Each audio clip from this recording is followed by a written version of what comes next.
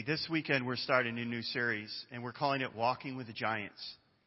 And what we want to do, there's a couple things I want to do with this series, and we're going to just kind of spend the fall in this series. I'm assuming that some of you that come on a regular basis don't know a lot of the Old Testament characters. Some of them are big and some of them are smaller, but there's such a richness as we look at their lives. And so we want to look at their lives and we want to learn from them, and we want to say, okay, what can we learn from this person? What can we learn from this person? And the launching pad is going to be Hebrews chapter 11.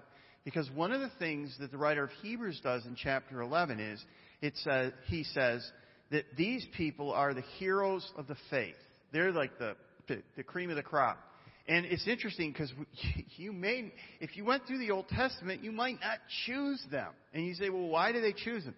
So what we want to do is we want to see kind of what was going on in the book of Hebrews, but then we want to jump to the Old Testament and really look at their lives and say, what is it about faith that they had going on? That's kind of what we want to do in this series.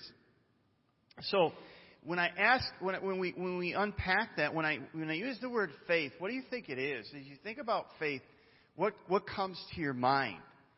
Maybe what comes to your mind is you say, faith to me it's just believing the right facts, just making sure that I have my facts straight and I believe those facts. And that's what faith is, believing the right facts, right? Or you may be here and you say, you know what? Faith is praying for rain and carrying an umbrella with me, right? I'm going to pray for rain and I'm taking an umbrella because I know it's going to rain, right? Or some people, and there's, wings of the church that kind of believe this. That faith, what faith is you have to believe without doubting. If you doubt at all, you've just undercut your faith. Totally.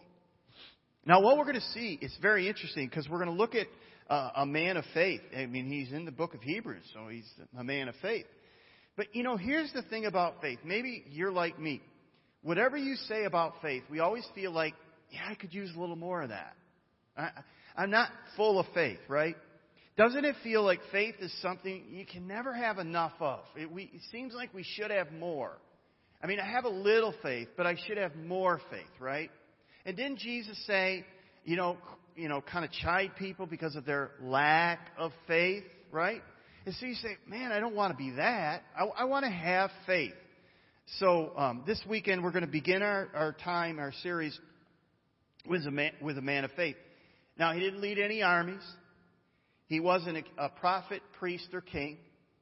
He never gave a powerful speech.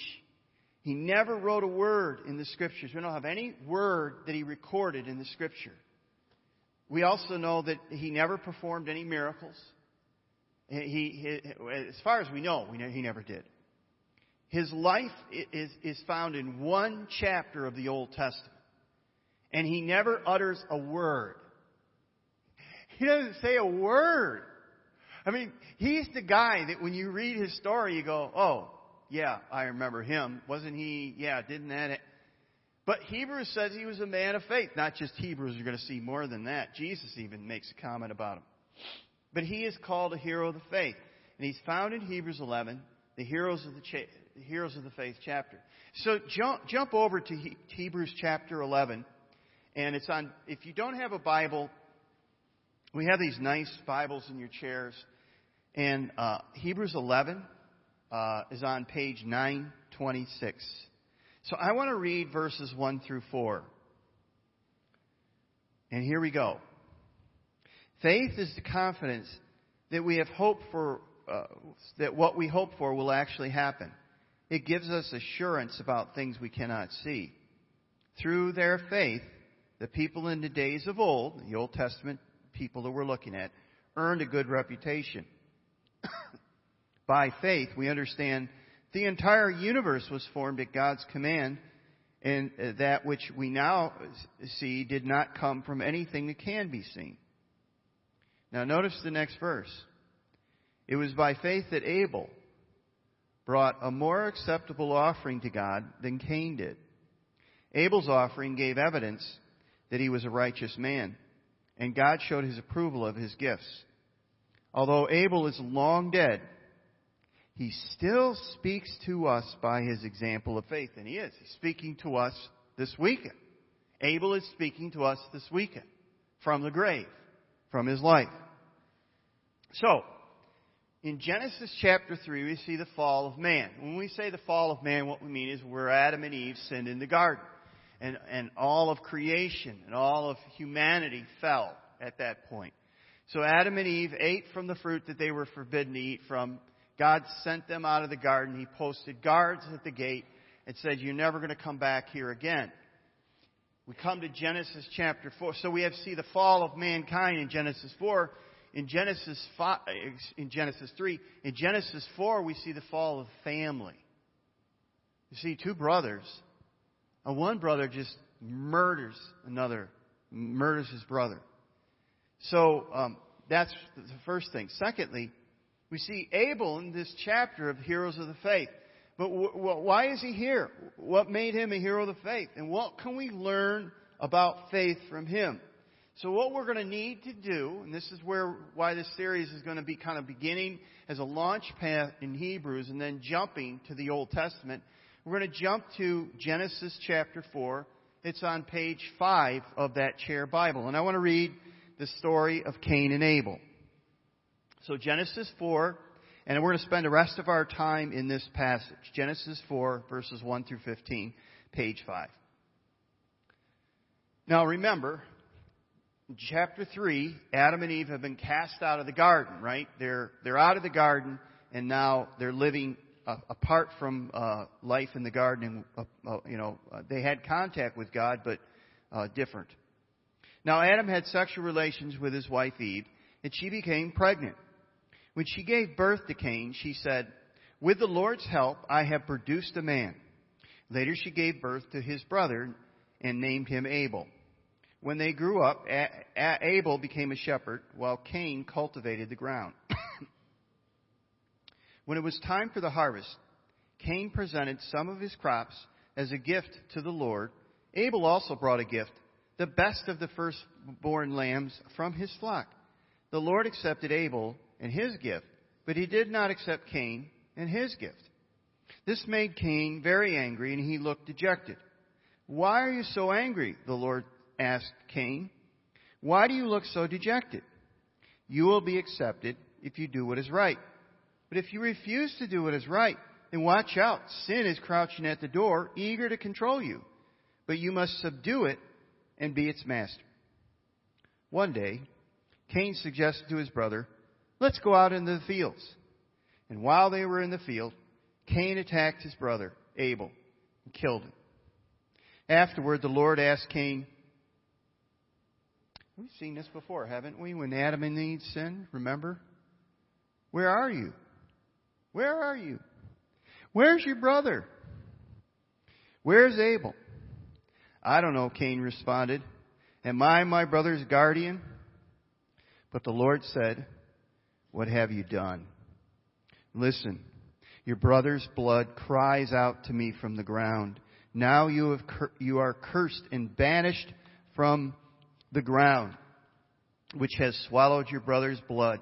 No longer will the ground yield good crops for you. No matter how hard you work, from now on you will be a homeless wanderer on the earth.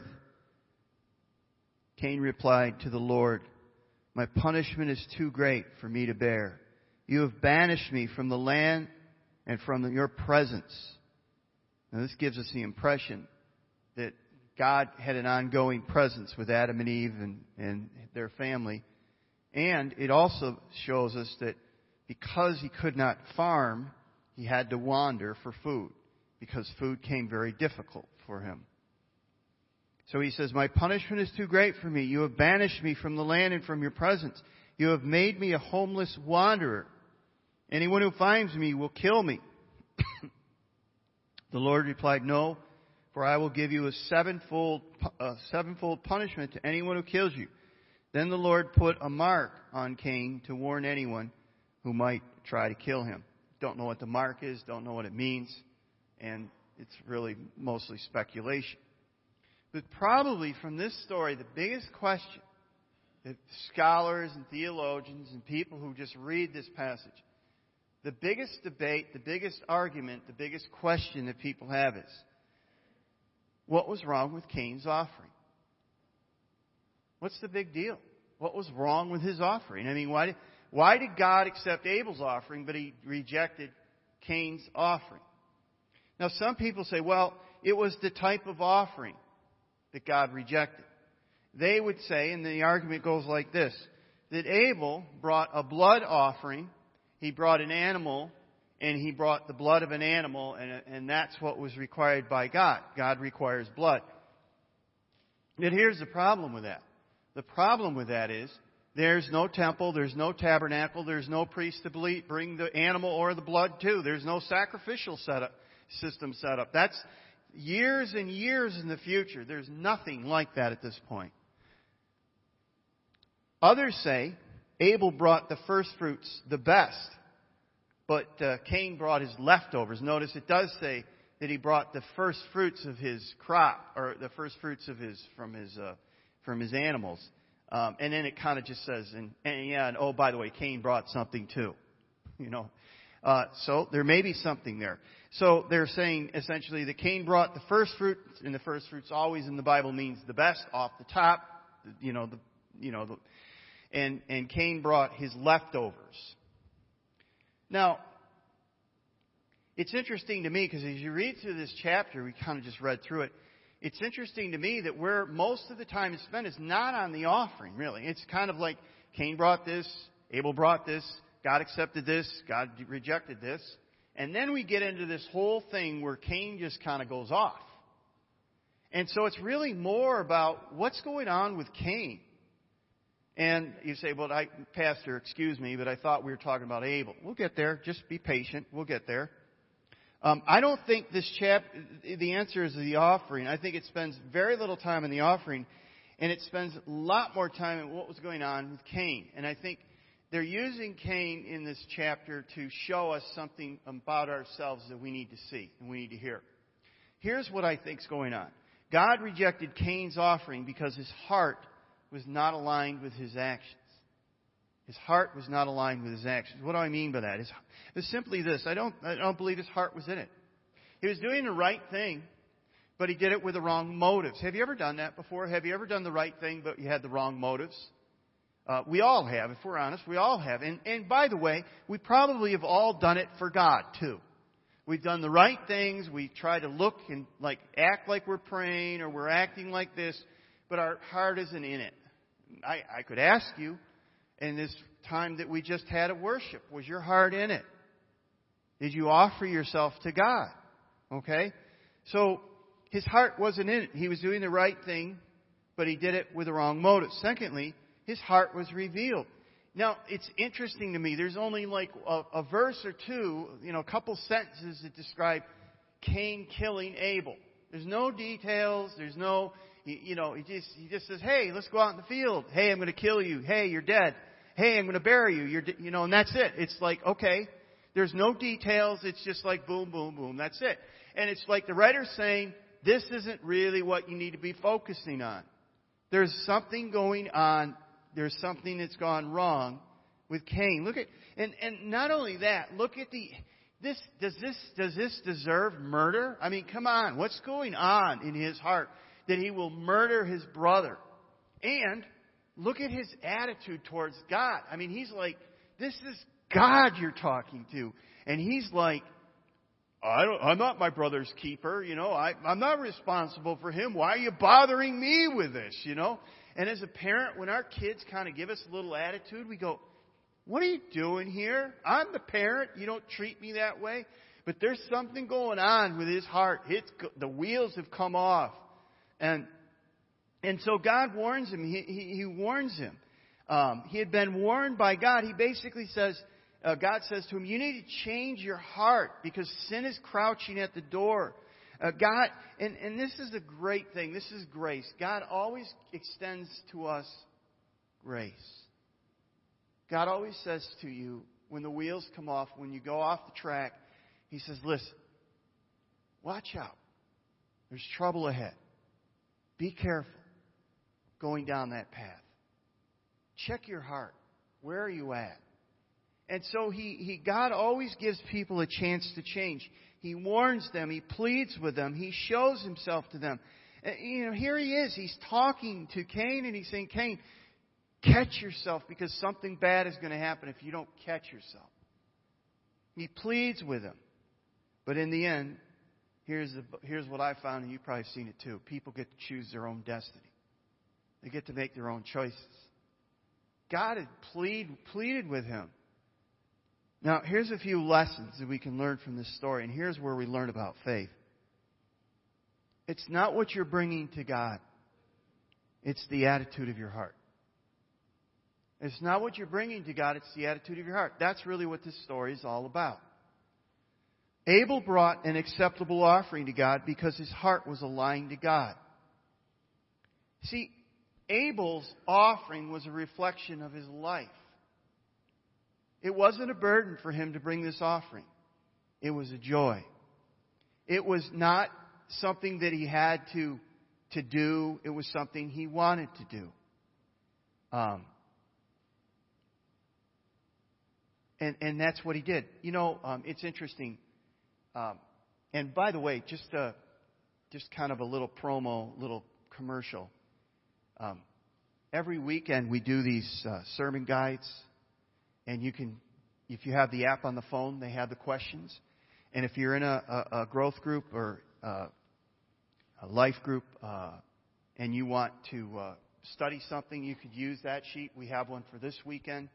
And the sermons are going to be up by 1 o'clock on Sunday. If you're not here for the weekend, even if your group is meeting, you can still listen to it. It's about a half an hour and you'll be an expert. You'll be able to walk into the group ready for the study. But one of the things I go a little deeper in, and we're just going to touch on right now. And then if you go to the book of Acts, you don't have to turn there now, but if in Acts chapter 4 you see Barnabas.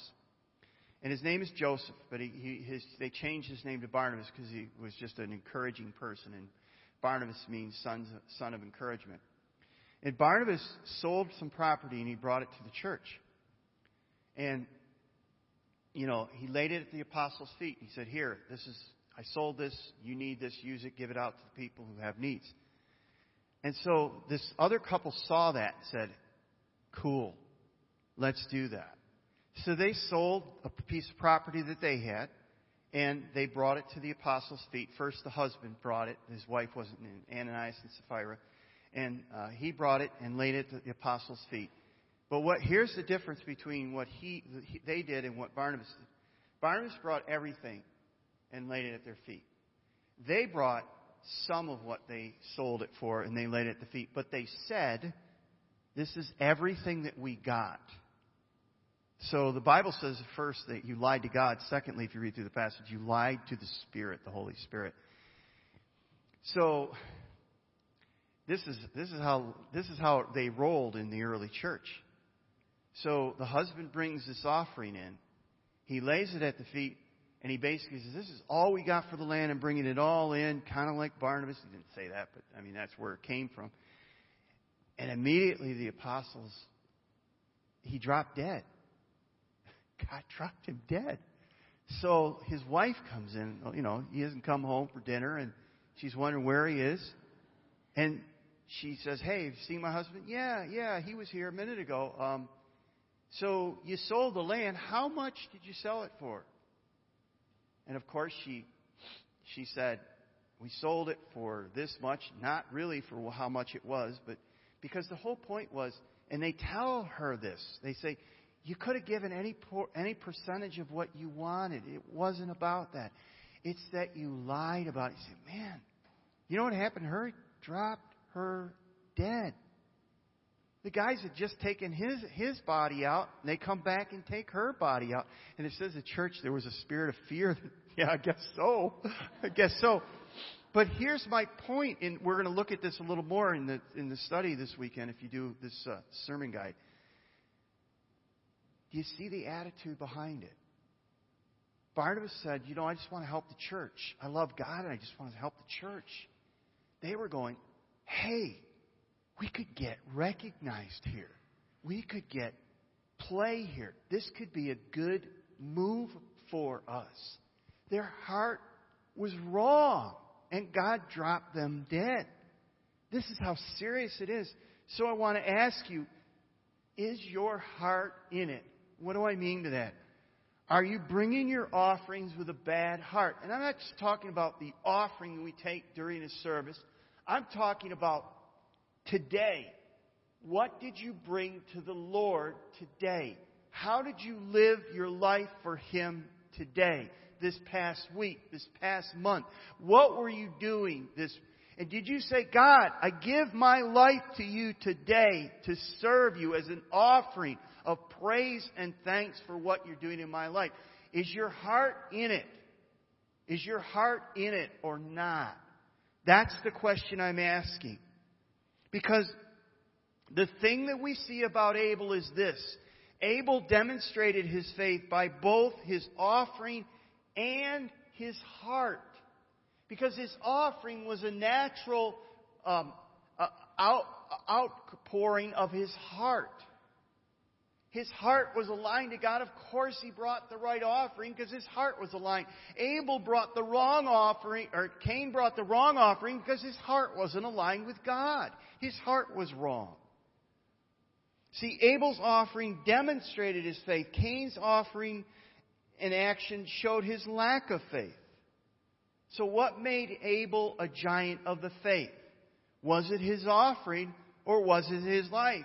Yes. Yes. Because they were intertwined together. There was no separation. There wasn't like, I'm going to do the right thing, but I really don't want to do it. It was like, this is a natural flow of my heart. This is where I'm at.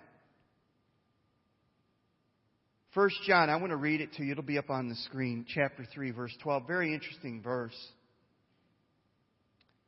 John says this.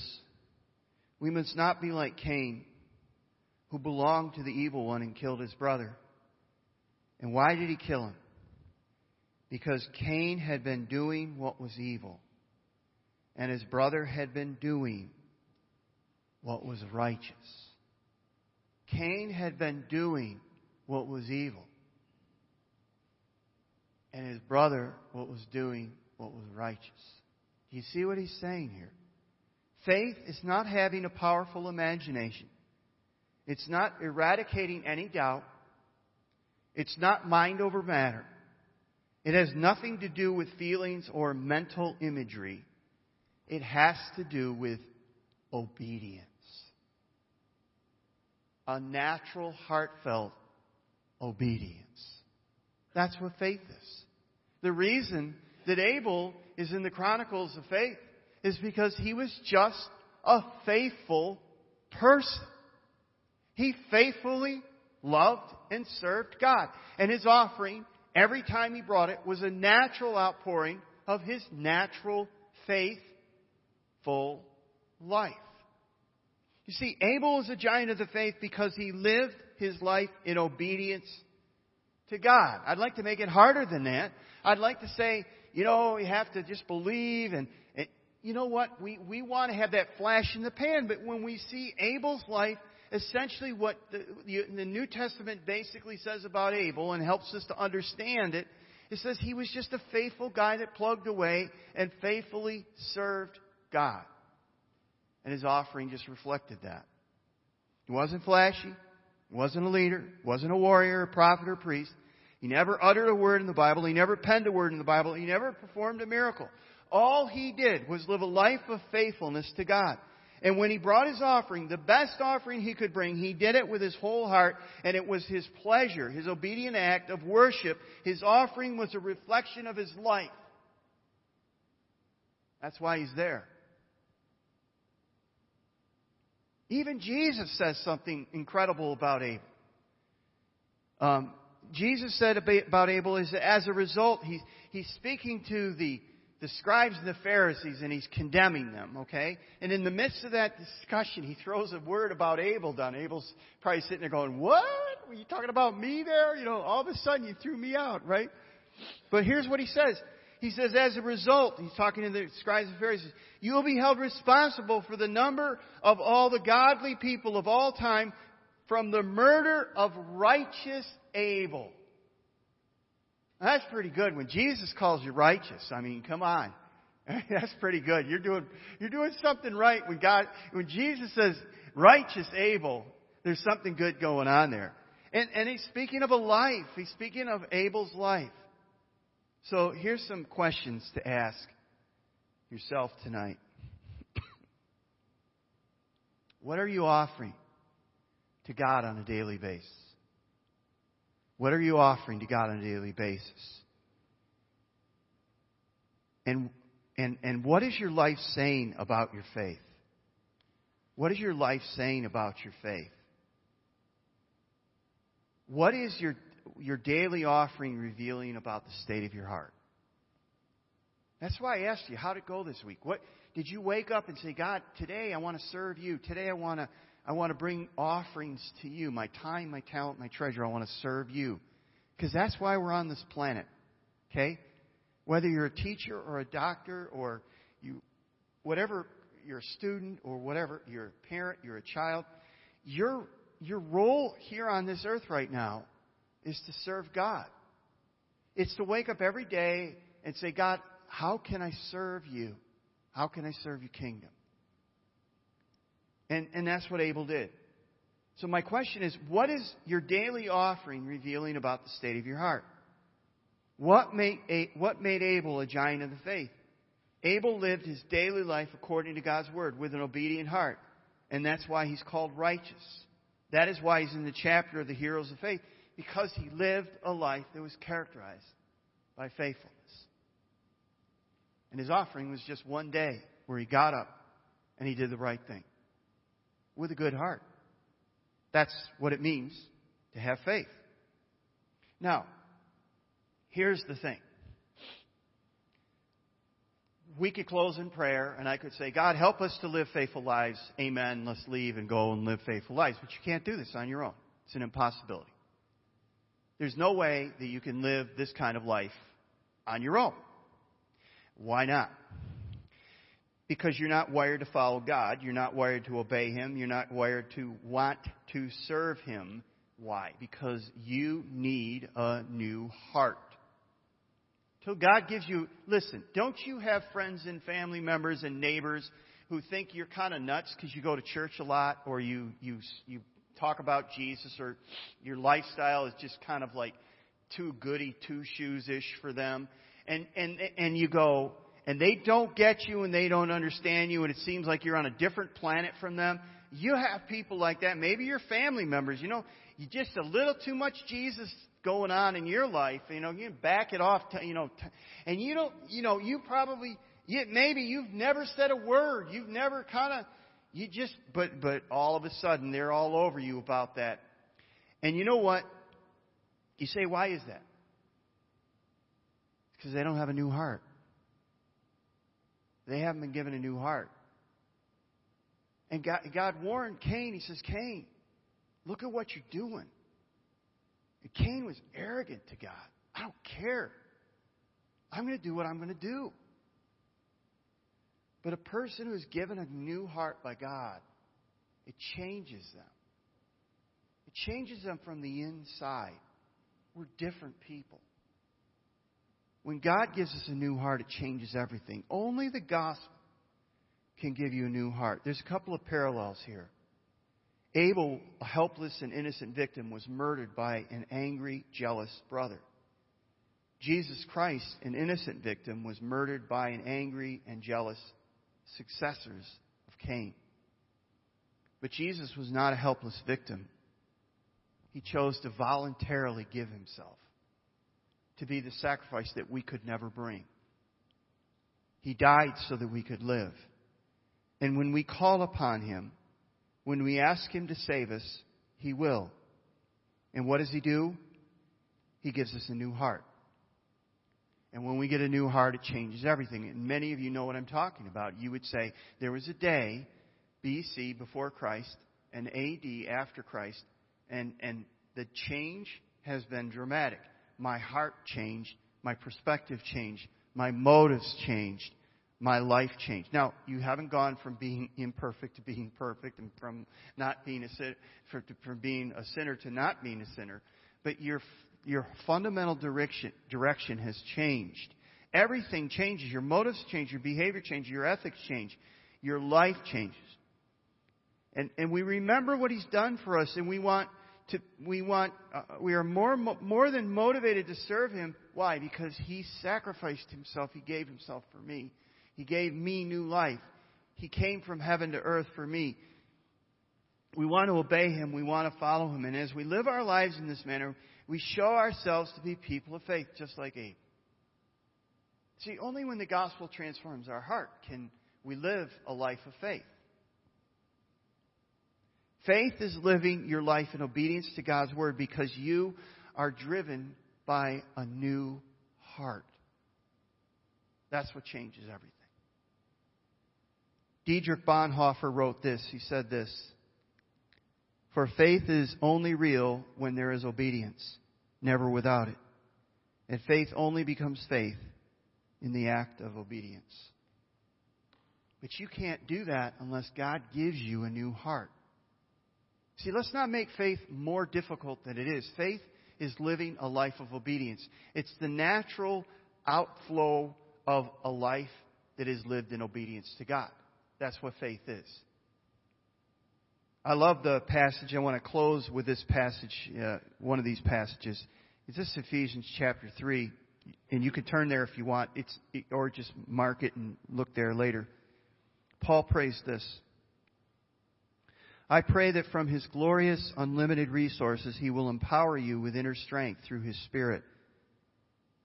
That's kind of like he's saying you're going to have a new inner spirit, you're going to have a new inner strength, you're going to have a new heart. "Then Christ will make His home in your hearts as you trust in Him." And that's what happens when you cross that line of faith. Christ dwells in us. Your roots will go down into God's love and keep you strong. And may you have the power to understand, as all God's people should. They don't. They should. How wide, how long, how high, and how deep His love is. What Paul is saying is when we get just stunned and amazed by how great His love is for us, it breaks us down and we are just, our heart is broken. And our heart changes and our motives changes. And when we do things for Him, we don't do things to get hand on God or to get control of God or to look good. We do it because of what He's done for us, because He's changed us, because He's saved us, because He's rescued us. It changes everything in our lives. So that's where my message ended until tonight. Okay? And then it was like the Lord laid on my heart one last piece that I want to drop before we're done. And it was this. It may be that you're here and you've crossed that line of faith, but your heart has gone cold. Your heart has grown cold. You say, you know what, I would never murder anybody, but I'll tell you something. There are times when my heart is not aligned with my actions. I do it because I feel like I have to. I don't do it because I want to. I'm losing the want to. What do I do? Here's what you do. You go tonight to Psalm 51, and you read a psalm about David, who his heart got cold towards God. By the way, David is the only one in the Old Testament, the only one in the Bible, which says he was a man after God's own heart. He's also somebody who kind of set up a murder of a person, stole his wife, committed a whole bunch of other things while he was king. His heart grew cold. How did he get his heart back? Read Psalm 51. And in Psalm 51:10, what is David's prayer? After he confesses his sin to God, he says this: God, create in me a new heart. Give me my heart back. Break my heart open. Soften my heart.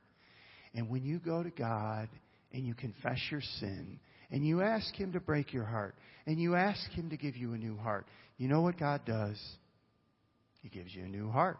He gives you, it's the same heart, but He breaks your heart.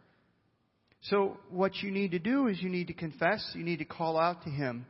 And the good news is this, that when you call out to the Father, He's already ready to forgive you.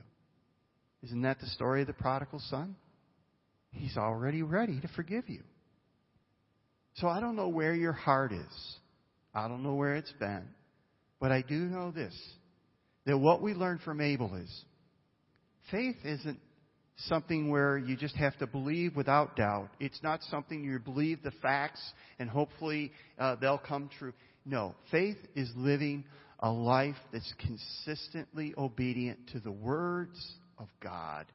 But our heart is in it because we have been given a new heart, and we keep our heart open, we keep our heart soft towards God. And as we do that, whatever the offering is we bring to God, our motives will be right. We will live a life of faith. But it's an ongoing thing where we need to do a heart check and say, where's my heart today? Because you can do the right thing, but you can do it for the wrong reason. Cain is an example of that. Abel is somebody who lived a faithful life. His heart was in tune with God, and he lived a life of obedience till it was taken by his brother. So how you doing? How you doing? We're going to jump back into the Old Testament a number of times. We're going to learn about faith. But tonight, faith is when my heart is in line with God and I live daily in obedience to His Word. That's faith. Stand with me and let's pray. So, Father, wherever we are this weekend, whether we're close to You and our hearts are pretty soft, it could always get softer. May we go to You and confess and to ask You. It may be that there are some here that need to ask You to give them a new heart, to renew a new spirit within them, to break them down and to rescue them from where they are. Father, it's easy for our hearts to get cold and calloused and hard. And only You can break them down. Only You can soften them. It may be that we have one or two or three or even more that are here tonight or this weekend who have never given their heart to You. They've been kind of going through the motions of practicing religion and doing all the right things, but their heart's not in it. May they call upon the Lord and find that only with a new heart can they live in obedience to Your Word and have their motives driven by hearts that are in love with You. Thank You, Father, for breaking our hearts, for giving us new hearts. Help us to live long lives of obedience and faith to You and Your Word. We pray this all in Jesus' name. Amen.